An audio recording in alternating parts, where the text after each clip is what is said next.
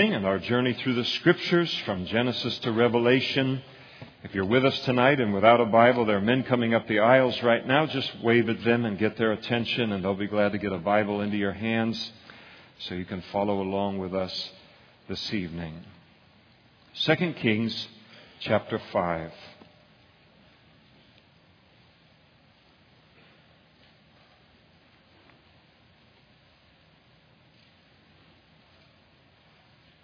Chapter recording the cleansing of leprosy from a man by the name of Naaman the Syrian, and really one of the most beautiful pictures of salvation in all of the Bible, in a kind of a rebuking way and in a encouraging way all at the same time. Chapter 5, verse 1. Now Naaman, commander of the army of the king of Syria, was a great and honorable man in the eyes of his master. So he's the general, the top military commander in the country and military of Syria. At that time, he was highly established, great and honorable in the eyes of his master. And the reason why is because the Lord had given victory to Syria. So very accomplished military commander. Also very, very brave. He was also a mighty man of valor. And then we see the word but, and the word but there is considerable. But he was also a leper. So if you came to Naaman in those days and you say, all right, you're the head of the military. You've got this great reputation in the entire country. You're known for bravery. And then over on the other side of the scale is that you're a leper. Would you give up all of the rest of this to be cleansed of your leprosy? And he probably wouldn't hesitate a half second to say, yes, he'd love to be cleansed of that leprosy. And so leprosy in those days, and really today, it was an incurable disease. We know it today as Hansen's disease. And we're able, through medical science, to be able to arrest the progress of Hansen's disease in a person's life, but we still can't completely cure or cleanse a person.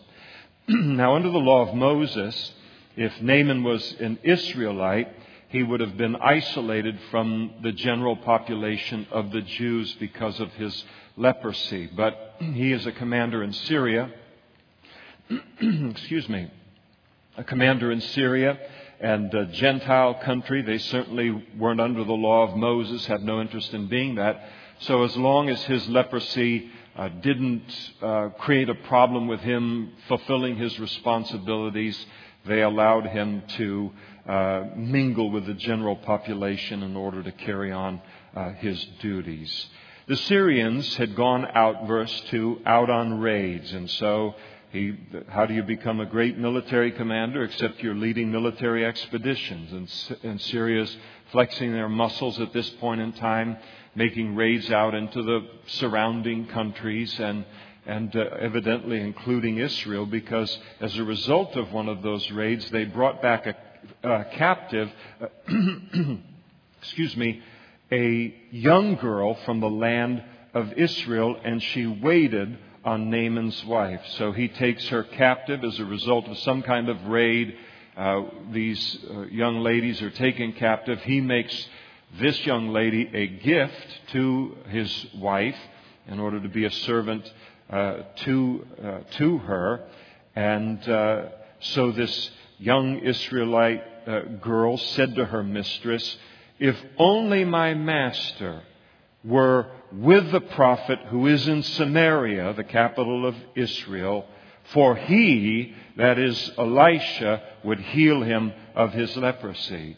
So apparently Naaman and his wife, in addition to being all of these other great things, he is evidently a very kind and generous master, because here you have a girl who is a servant, a slave, and yet she is concerned for the welfare of her master. And so she does some sanctified boasting related to this prophet. Whether she'd met Elisha or not, we don't know, but she'd heard about his great miracles. She has compassion on her master for having this leprosy, and so wanting him to be cleansed of the leprosy, she makes known to him that there is a cure for this leprosy and the cleansing that you need from it by a prophet that's in the land of Israel. We can imagine the hope that all of a sudden explodes into the heart and the mind of Naaman, that he could possibly be cured and cleansed of this leprosy. One of the things that it teaches us is sometimes we get put as Christians. It's funny where God puts us, isn't it? All around the world, and the positions that He gives us, and the neighborhoods He puts us into, and the apartment complexes, and the cities that He puts us into, and the jobs that He gives us, and all these things. And sometimes it's very easy to look and say, well, I have such an obscure position. I mean, here I am. I work in this metal shop in downtown Modesto. And I work on these drills, and I produce these replacement parts that are hard to get for and no longer being made by the major manufacturers to keep things going. What in the world could I ever do for Christ? And here she is. She's got a position. She's in a foreign land. She's been taken as a slave. She has as powerless a position as you can have in life in those days. But she talks about her God and the prophets of her God. Does some, again, sanctified boasting concerning the Lord in that environment. Then it's up to God to take it where God wants to take it. So God puts us wherever He puts us, and we talk about the Lord and the things of the Lord in those environments. And then it's not pressure on me to make something big of that. That's God's responsibility, not to waste my life, not to waste your life. And that's a responsibility that He takes seriously. And will be faithful to use us in whatever the environment might be. And so I like this young girl here and her boldness, her love for her master and in his unsaved condition, so to speak, and a desire for him to be made whole. And so Naaman went in and he told his master, who was the king, saying, "Thus and thus said the girl is from the land of Israel. I mean, that I can get cleansed of my leprosy in Israel if you just send me to the prophet." And the king of Israel said, "Go now." I said, "You'd like to hear that.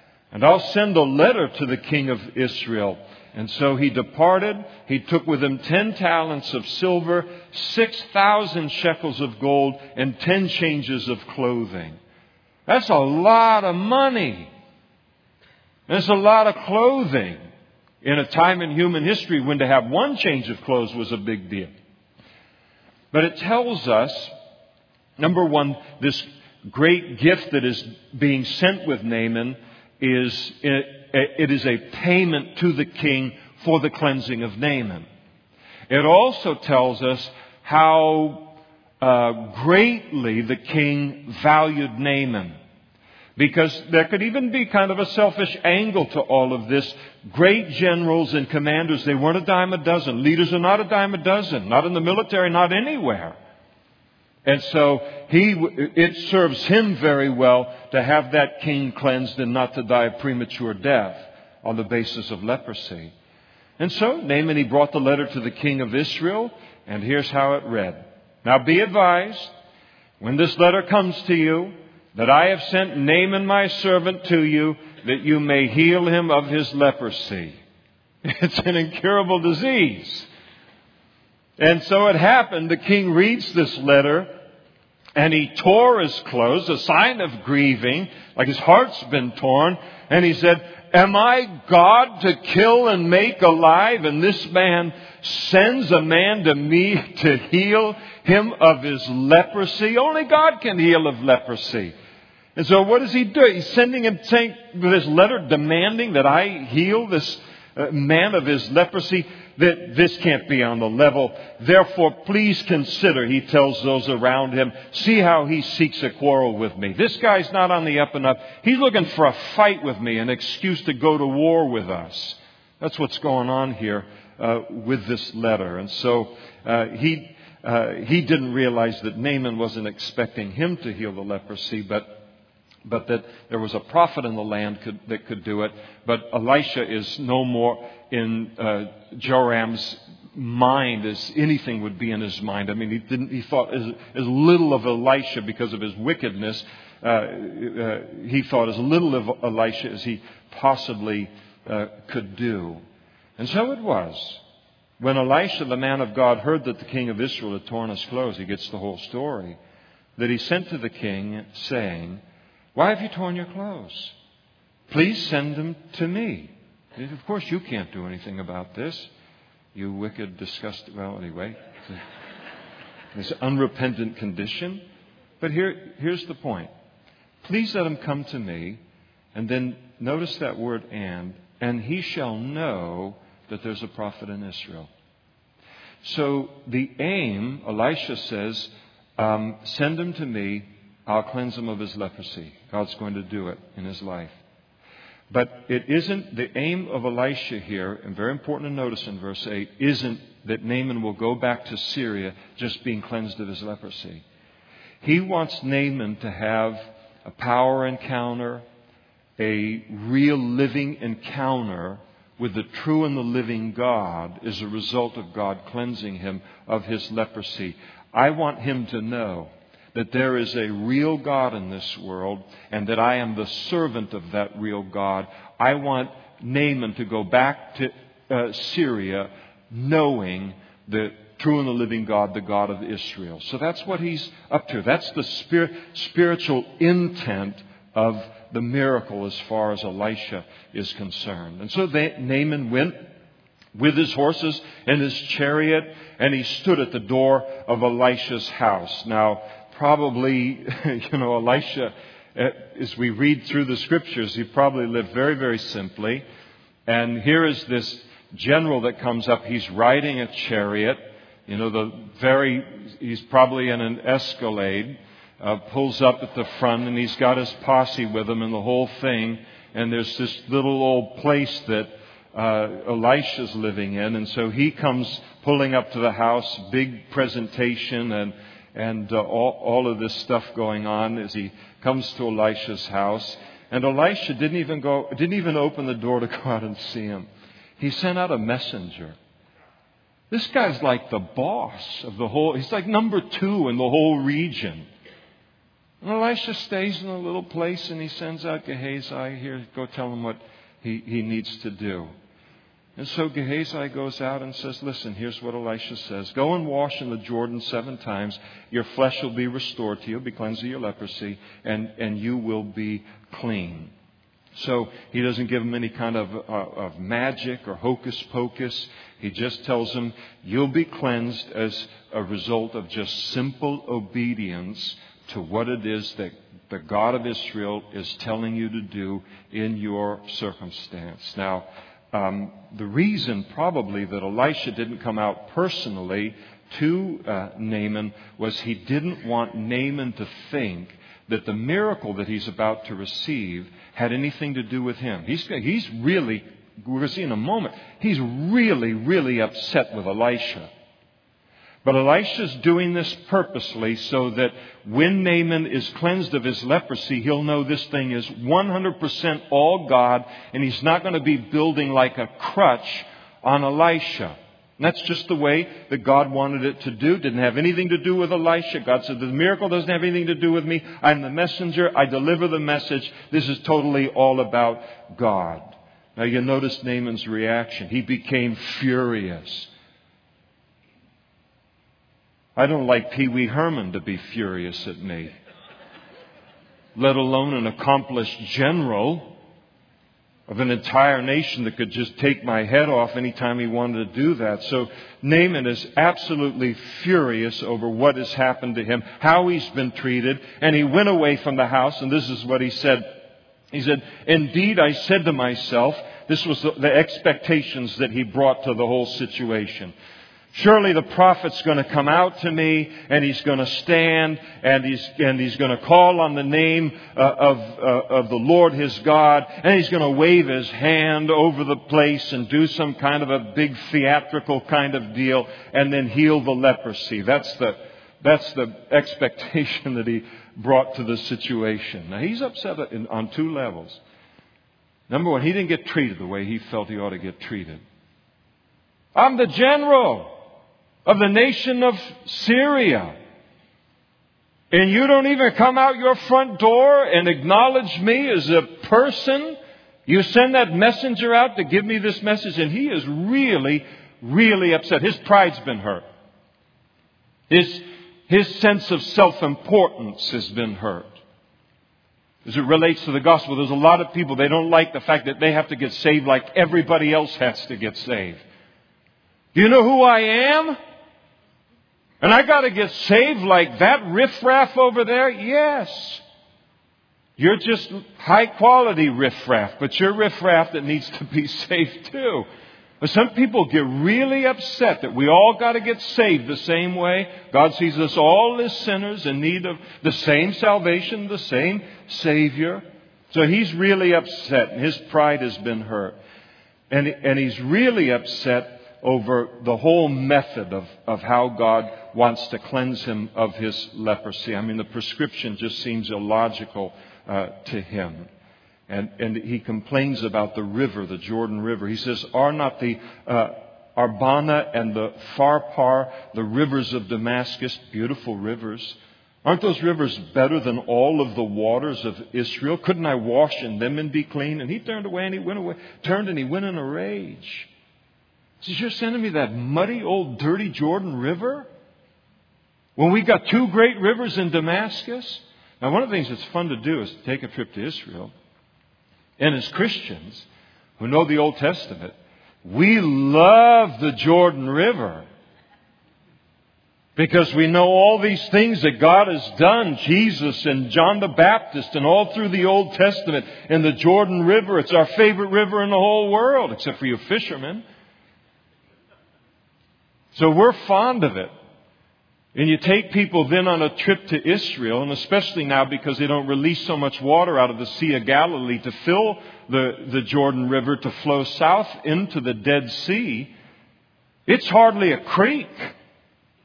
There's one place on one of the days where we go to Caesarea Philippi, we drive by in the bus, we say, oh, now be careful to notice right here on the right, that's the Jordan River. It's narrower than 2 lanes of Pellendale. And people look, I mean, you can't even skip a stone across it. And in a large part of it, as it goes down through the center of the land, it just looks like kind of just a muddy little creek. But it runs all through the year. So it really isn't impressive. And it is muddy and you can't see to the bottom. And they got all these crystal clear. And it just doesn't make any sense. Why this river over any other river? How could this thing that God is telling me cleanse me of my leprosy in any way? And so he thought he'd get cleansed of his leprosy when Elisha would come out and do a song and a dance and a big thing and all this kind of drizzle, dazzle, dwazzle, dwom and Mr. Wizard, and then he'd be healed of cleansed of his leprosy. And the problem is with him, what he doesn't understand about God yet, he will understand it, is that the cure was not in the water of the Jordan. The cure was obeying God. He was going to be cleansed of his leprosy because that's how God chose to cleanse him of his leprosy. And God gets to do whatever He wants, however He wants. Whether it has to do with the cleansing of a leper or whether it has to do with the saving of a sinner. He's the boss. He gets to do it however He wants to do it. And so it says, I don't see how doing this that He's called me to do can make any difference related to my condition. This is an embarrassment and this is an outrage. And so he leaves in a rage. Now he's got some good servants with him. And his servants came near and they spoke to him. They weren't as emotionally involved in the situation as he was. They didn't take it as an affront. And they said to him, my father, term of respect, if the prophet had told you to do something great, wouldn't you have done it? If he told you you had to run up and down Mount Everest 16 times, or you had to go out and slay 1,000 whatevers out there, or do this or that great thing, you would have loved the challenge and you'd have grabbed onto it and you'd have done it in an instant. How much more then when He says to you, wash and be clean? So you say, What's the harm in trying it? We're going to walk all the way back to Syria, and you're not going to get in the Jordan River and find out about whether this thing is true or not. So if Elisha had made these great demands of you, you would have done it. But you won't do this because it's such a simple command. Why don't you do it because it's so simple, and then see what happens? And Naaman, to his credit, he went down. He dipped 7 times in the Jordan. Number 3, number 4. Boy, do I feel stupid. Number 5, number 6, number 7. And then according to the saying of the man of God, his flesh was restored like the flesh of a little child. Baby skin, and he was cleansed of his leprosy. So he humbled himself, obeyed God's commandment on how to be cleansed of leprosy, and he discovered that the power was not in the river. The power was just simply in obeying God's instruction. Now again, as I said, in this incident we have one of the most beautiful lessons concerning salvation, I think, in all of the Old Testament. And leprosy is used as a symbol of sin in the Old Testament and really throughout the Bible. And one of the reasons is because leprosy in those days, again even today, it was humanly incurable. You could not cure yourself of leprosy. And no human being could cure you of leprosy. The other thing about leprosy, interesting in the Old Testament, in the New Testament, is always spoken of needing to be cleansed rather than being healed. And in the same way, sin, our sin problem, our sin issue, it can't be healed. We need to be cleansed of our sin. And so Naaman, he balks at the very point that so many people do today concerning the gospel and salvation. They think to themselves, what difference can something so simple as putting my faith in Jesus, how can putting my faith in Jesus have any bearing on the forgiveness of my sins or my salvation at all? It doesn't make any sense to us. So that's that Greek mind, that Gentile mind that Paul spoke about to the Corinthians. He said, for the Jews seek a sign, Greeks seek after wisdom, but we preach Christ crucified, to the Jews a stumbling block, and to the Greeks foolishness. They think, and people think today, how can this make any difference as it relates to my eternity? And I don't understand it. And again, if God had told them that salvation was found in climbing the highest mountain in the whole world, or doing 1,000,000 good deeds, or praying for 1,000,000 hours, they'd attempt to accomplish it with all of their might. But because God has made salvation a free gift and not a product of human effort, they wonder if it can be true. Can cleansing of our sins be that easy as trusting in Christ? And people really stumble here. They say, I don't see what difference that can make. And I think like Naaman and that dipping in the Jordan River, if we'll obey God's prescription, we will discover it to be true. Not just concerning leprosy, but as it relates to salvation. The gospel is powerful, not because it is hopelessly difficult or complex. The gospel is powerful because it is the way God has chosen to save mankind for His own reasons, many of which we know in the Scriptures. It's powerful because it's God's way that He has chosen to save mankind. D.L. Moody rightly declared that Naaman had 2 problems, leprosy and pride. And it wouldn't be until he put his pride down that he would be able to experience God's cleansing. And I'll tell you, that's true of many a sinner today, where a person has to put down their pride. And you know what is one of the worst expressions of the pride that you hear over and over and over again? Well, I think God should save people this way. Whenever I hear that, and maybe it's because when I came to know Christ, I'm not wanting to needlessly offend anyone here tonight. It's just a gift. But when I came to know the Lord, I was so happy that there was a way of salvation. I wasn't going to demand of God 3 ways or 10 ways or 100 ways. That's His business.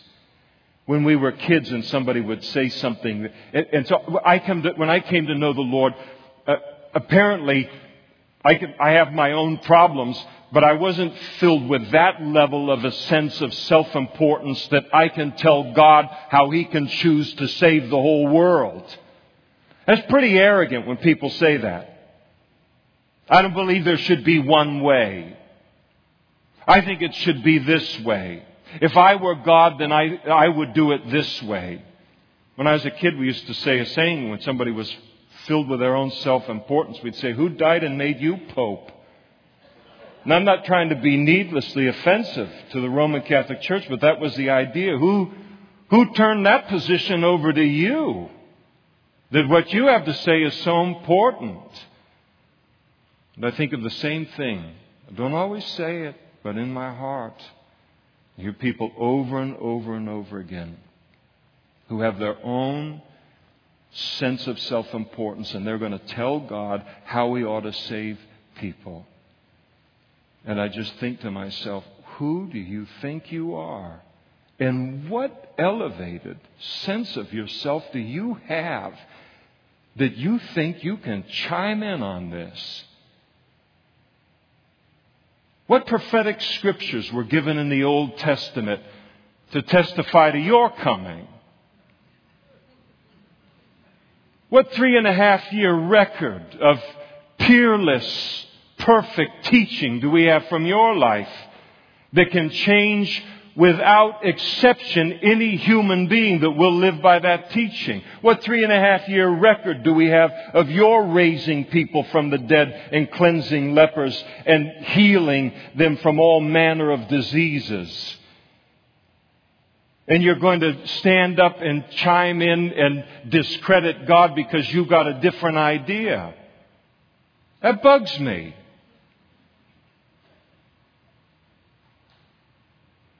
God gets to save people how He wants to save people. And when people come to realize what we all should come to realize about ourselves, and that is that we are sinners desperately in need of a salvation, any salvation that God would provide, again, to be thankful for that salvation. To be thankful there is a way to heaven, and not to argue about, is it a narrow way, is it a broad way, is it a this way, is it a that way. Salvation happens to be a narrow way. That's the true way. And all that matters is, how has God chosen to save mankind? And then I want to get on that way, whether it's broad or narrow. It happens to be narrow. Now I know I'll be saved because God has spoken that. You think about how it's just folly, and I hope that if you're here tonight and you don't know the Lord yet, and you haven't run for the back door and slammed it on your way out, that you would give that some consideration. 2 great rules in the universe. There is a God, number 1. Number 2, you're not Him. It's a funny thing. Sometimes I'm getting ready for church. I dress myself. I pick out all my clothes, and much to my wife's. And I've gotten better through the years. So I got blue jeans on, you know. And I got these gold toe socks that I buy at Macy's because they last 1,000,000 years. And I'm telling you, you can turn on every light in the house and put it under the sunlight, and sometimes you can't tell the difference between the black sock and the blue sock, the navy blue. We can't even cure ourselves of the common cold. We're going to all come down to a place somewhere in the course of this life where we're going to strain and we won't even know whether we're matching our socks in the morning, and we're going to tell God how we ought to save mankind. It's crazy We got to move on here. But I'm glad I got all that off my chest. None of that God ought to do it this way stuff. I'm not done. You ever said something? You ever done anything in life? I remember one thing specifically when I was in junior high school. And I thought, man, if I had 3 wishes, I'd use one of these wishes in this way toward a young man who was in that same class that I was in. And then you come to find out later, once you know all the facts and the whole situation, that what you had wished to do or determined to do would have been an absolute disaster in the situation. I mean, how many wrong decisions do we need to make in life to disqualify ourselves from trying to compete with God for His position? Well, I'm glad to be saved, and I'm glad to have a God to submit to. And so he's cleansed just like a little baby, his skin.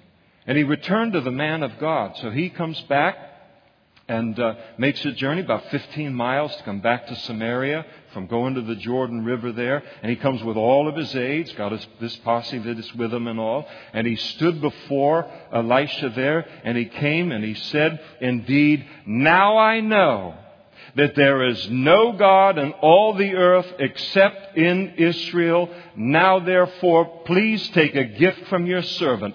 Mission accomplished.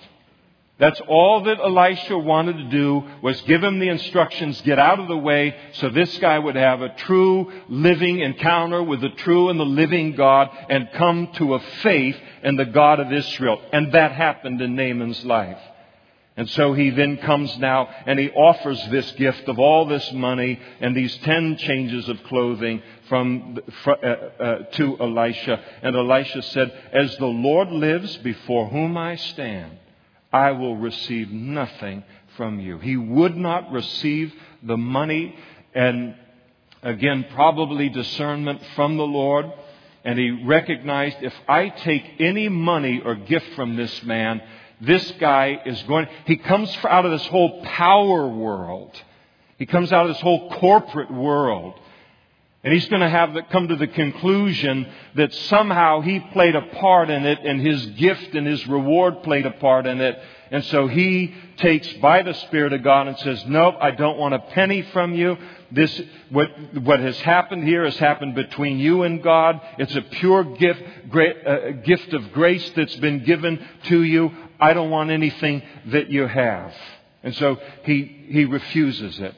And he urged him, Naaman, he wasn't going to take no for an answer. He's so thankful. He's a new believer. Give everything he has to this guy that helped him come into the truth.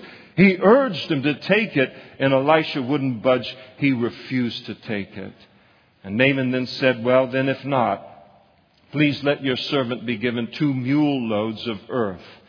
For your servant will no longer offer either burnt offering or sacrifice to other gods, but to the Lord."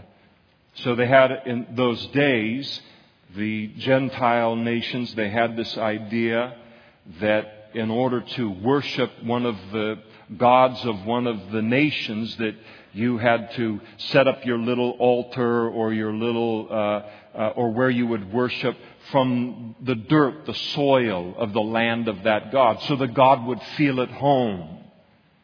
So he's still got some things he's got to work through a little bit.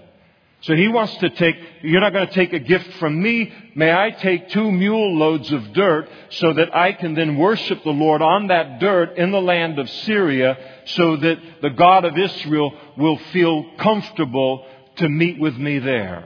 It's misguided.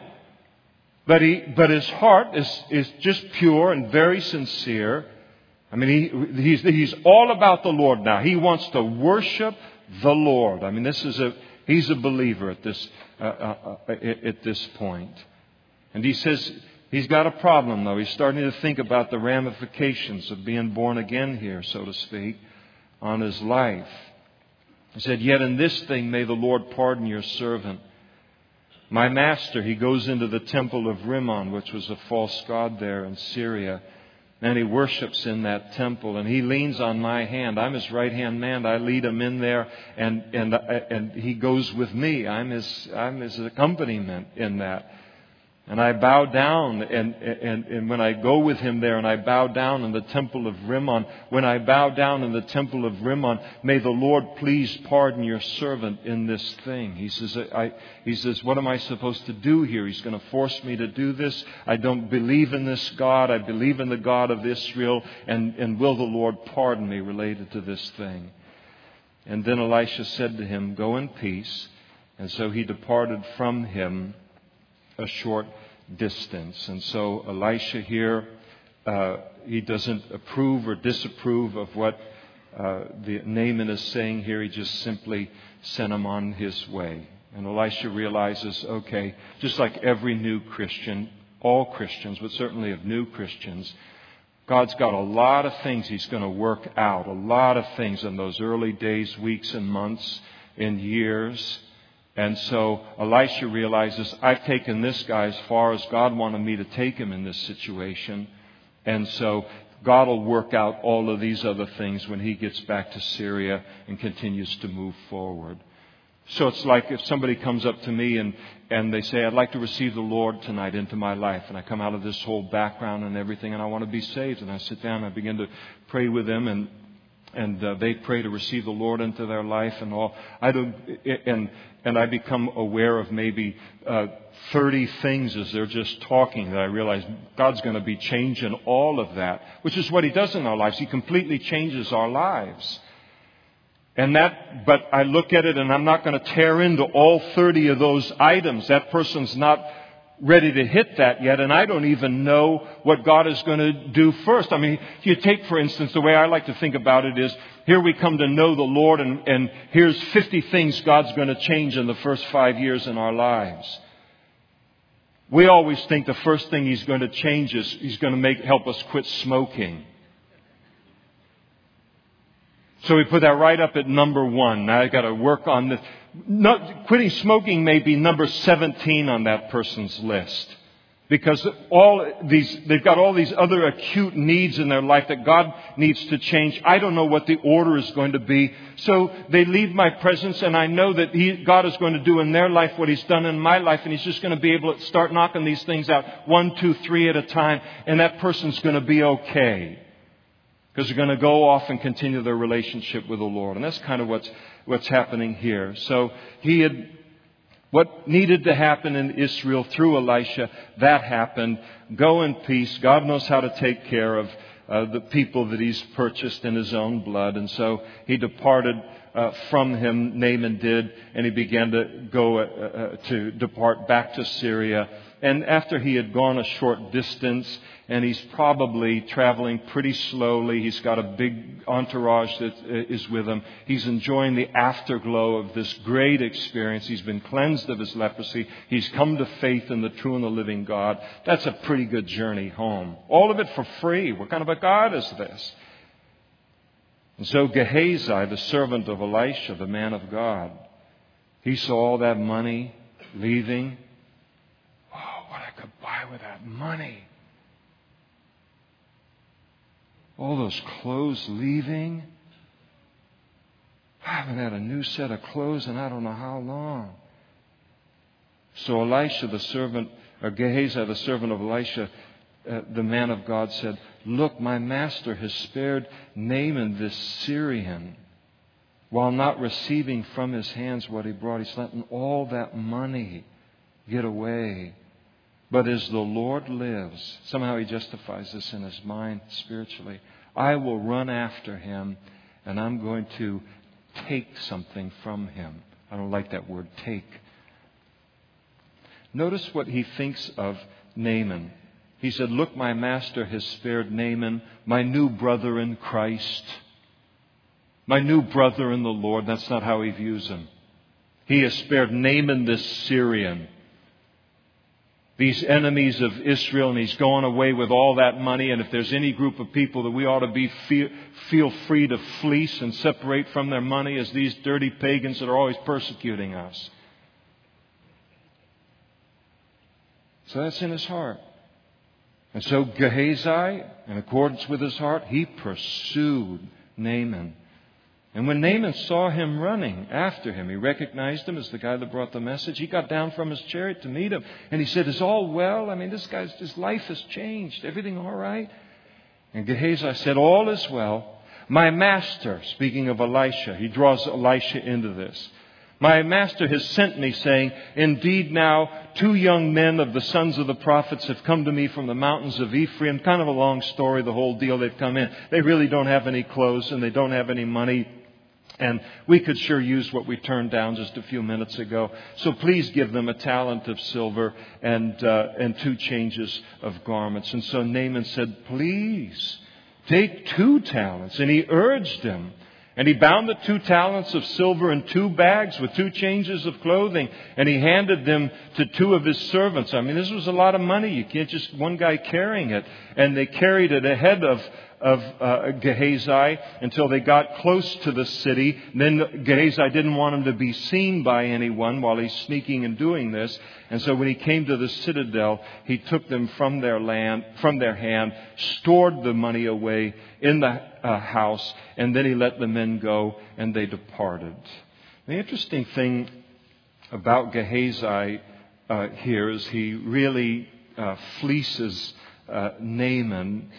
You notice his lying and the request that he makes here. So he lies, but the thing that he does in verse 22 is that he doesn't just lie on his own behalf. He lies, he drops Elisha's name, and then he lies. And so he's affecting Elisha's reputation. He's bringing Elisha's good name and reputation into this scheme. The second thing that he does that's terrible, and the lessons are very, very practical and very, very important.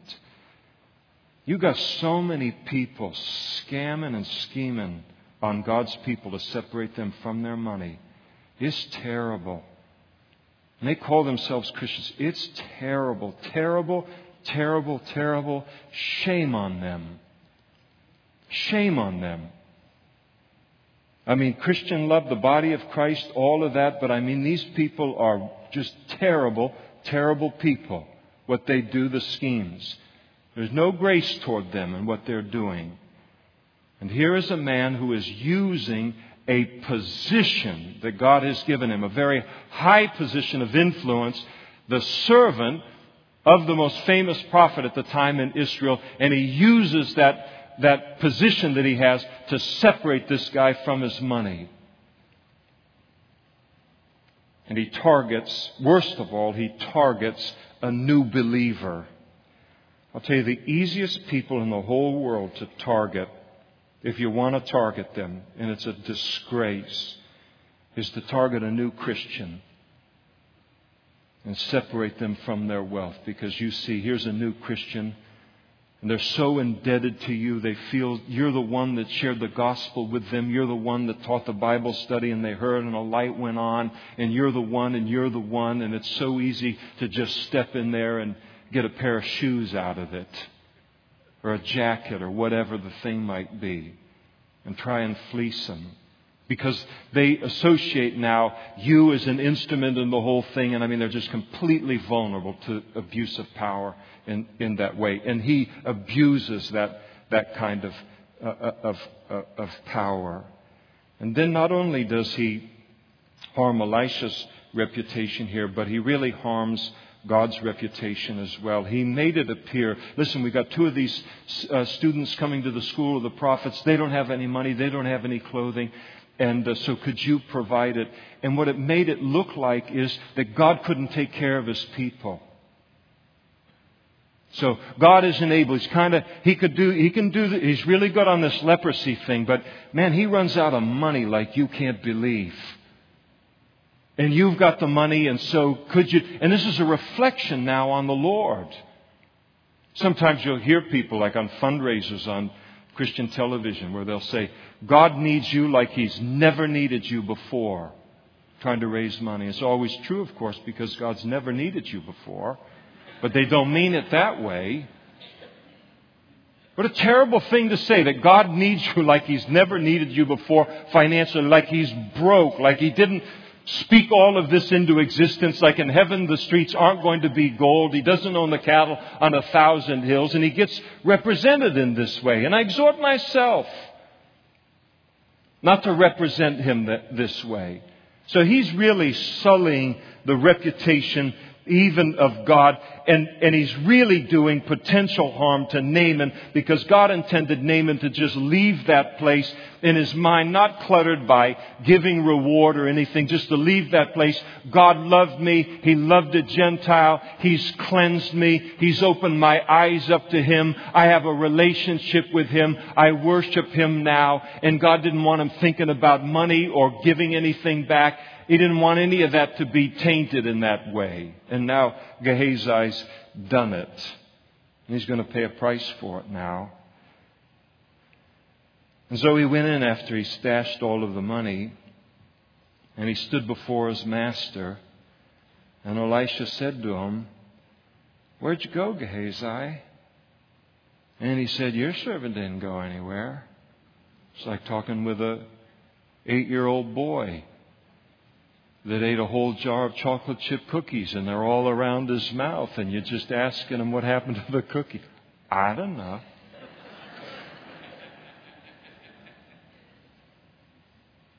And then Elisha said to him, he said, "Your servant didn't go anywhere."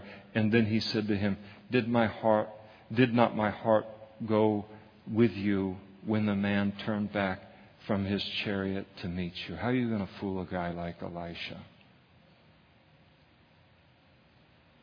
He said, "God gave me revelation. I watched the whole thing." Here is Elisha. He was so protective of the faith and the new life of this man. And then he watches his servant go out and take advantage of a situation he wouldn't take advantage of, wouldn't dream of taking advantage of. And he watched the whole thing as God gave him revelation. And yes, my servant Elisha and God, and he's broke, and could you, and the money, and bringing it back in. And he said, when he says my heart here, he said, I watched the whole thing and just emotionally went through the whole deal as I watched what you did out there. And he said, "Is it time to receive money and to receive clothing, olive groves and vineyards, sheep and oxen, male and female servants?" So apparently this is what Gehazi wanted the money for, was to buy these things. "And therefore the leprosy of Naaman," he said, "shall cling to you and your descendants forever." And he went out from his presence, leprous, as white as snow. No such thing as secret sin. The sin can be kept secret from other people, but it can never be kept secret from God.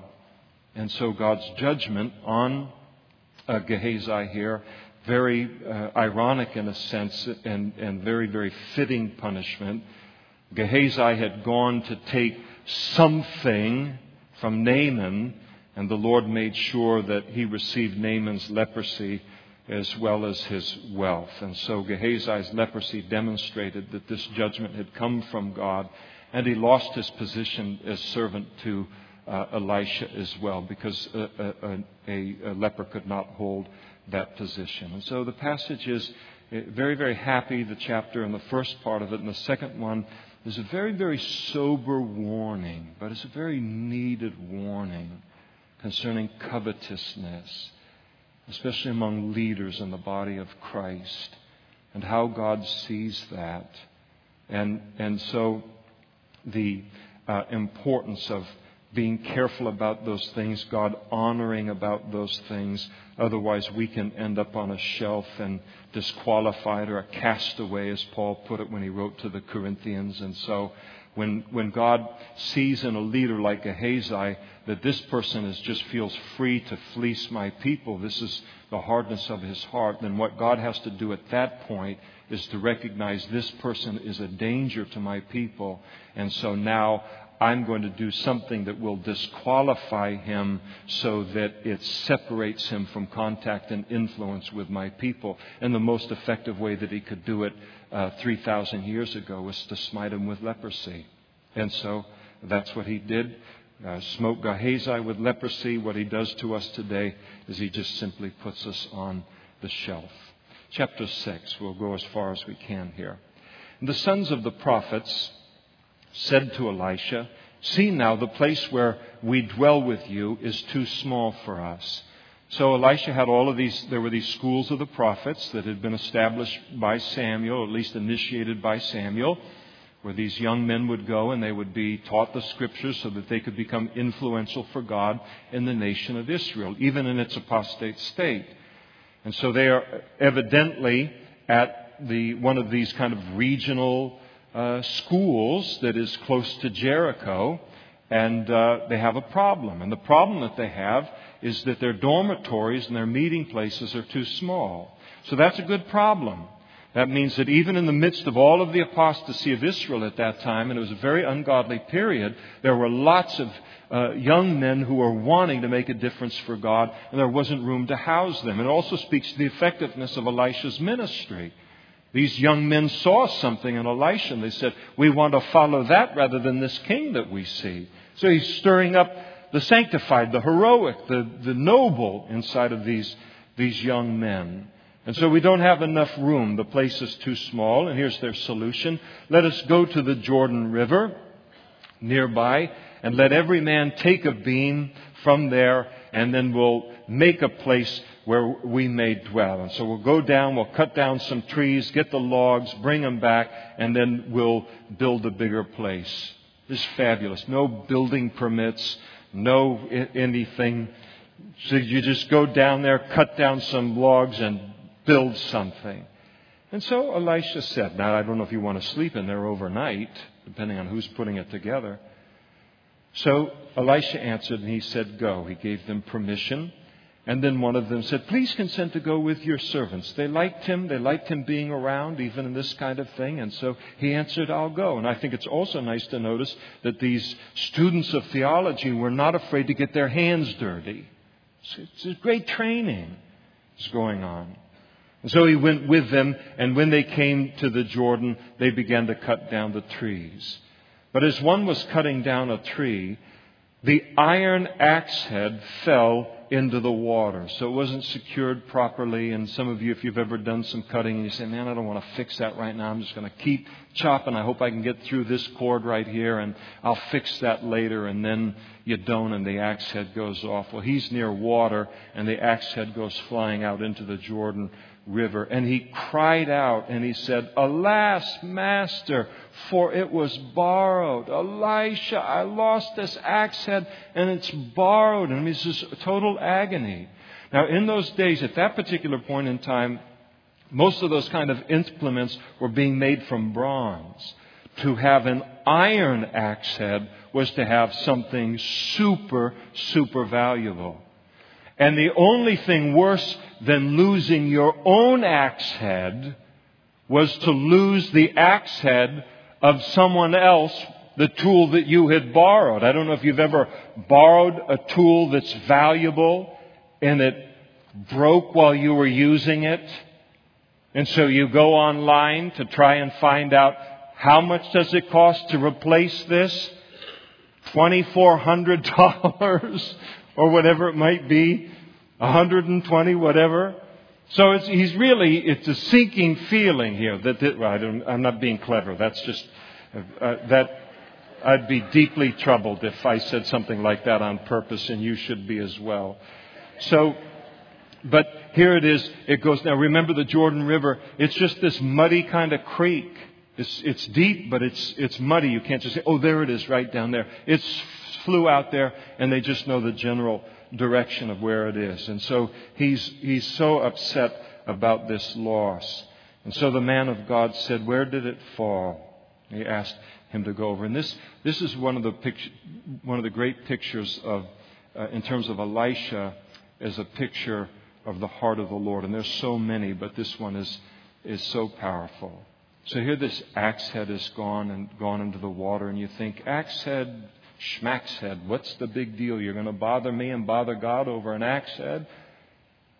And yet Elisha comes because he has the heart of God, and he said, "Show me where it fell." And the Bible says, for us as Christians, that we are to cast our cares on Him, on God, because That's a reason word, because He cares for us. There is nothing so small or so insignificant that He doesn't care about it related to our lives if it's a concern for us.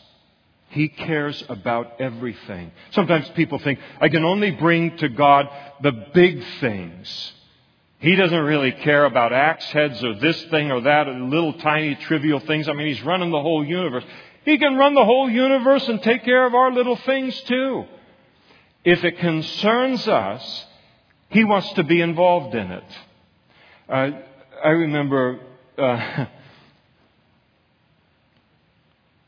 the first time someone is a pastor, and I mean we're talking about 1,000,000 years ago, for me at least, feels like it, but someone came up to me and they wanted prayer, and they wanted me to pray for their cat. You know how hard that is for me? I'm a dog guy all the way. A cat, they're just fodder for dogs. I can't help it if you bought one of those and invested a bunch of money in it. So they come to me, absolutely the wrong person. My cat has this and that and the whole thing, and it's got infantigo and ptomaine poisoning. It's got this and the whole thing. I'm going to pray for the cat. But in all seriousness, I mean, I did not and I would not even hesitate in a second. If that issue is important to that person, it's important to God. We prayed for that cat. Now, if she came back to me 5 weeks in a row and every prayer request was for the cat, I probably would begin to probe about the depth of her spiritual life to make sure that her whole prayer life and focus of her life wasn't on something as small as a cat. I mean, are you praying for people to get saved? Do you have a concern for the lost in India? Is this just a small part of your larger life? But if there's anything, and it gives me such boldness, and it's a great encouragement to our prayer life where something has gone sideways or something has happened, and say, I'm going to lift that up to the Lord right now, knowing that He cares for me and that it's a concern to Him. And here is Elisha, and he's representing God in exactly that way in this passage. So it's important. This guy's lost it. Where did it fall? And he showed him the place. And so he cut off a stick, piece of wood, and he threw it into the Jordan River in that area. And as a result of that, a miracle, he made the iron to float. And therefore he said, pick it up for yourself. And so he reached out his hand and he took the iron axe head, the miracle, and it was retrieved for him. So you have a picture, beautiful picture of the supernatural of God. Nothing is too small to bring to God and ask for a miracle of His intervention in that situation at all. It's a picture of retrieval. The Bible says that the volume of the book testifies of Jesus. Jesus said to the religious leaders of His day, He said, you do search the Scriptures, for in them you think you have everlasting life, but these are they which testify of me. I am convinced that in any passage that we're reading in all of the Old Testament, and some of it will be made more clear to us, I think, once we're in heaven, but all of it testifies to Christ. Something about His nature, something about His heart, His power, the heart of God. All of it does. And so here you have this beautiful picture of retrieval in the Scriptures. It's fascinating that in order to retrieve the iron, miraculously retrieve that iron axe head, he throws a branch, a piece of wood, into the water. And we know that Peter refers to the cross of Christ as the tree in one of his epistles. And so you have this beautiful picture of the retrieval of sinful man and the miraculous of it. The cross of Jesus Christ thrown into the streams of the human condition in human history in order that the miracle of retrieval of our lost lives could occur. All of it a picture of God. A a shadow of the greater thing that God has done for us in retrieving us. And it was every bit the miracle in order to do that in our lives. We're hopelessly lost. And the cross got added to human history so that people like you and I could be retrieved and we could be saved. And we give the Lord praise for that salvation tonight. We'll stop there this evening and we'll pick it up in verse 8 next week, Lord willing, if the Lord tarries. So let's stand together.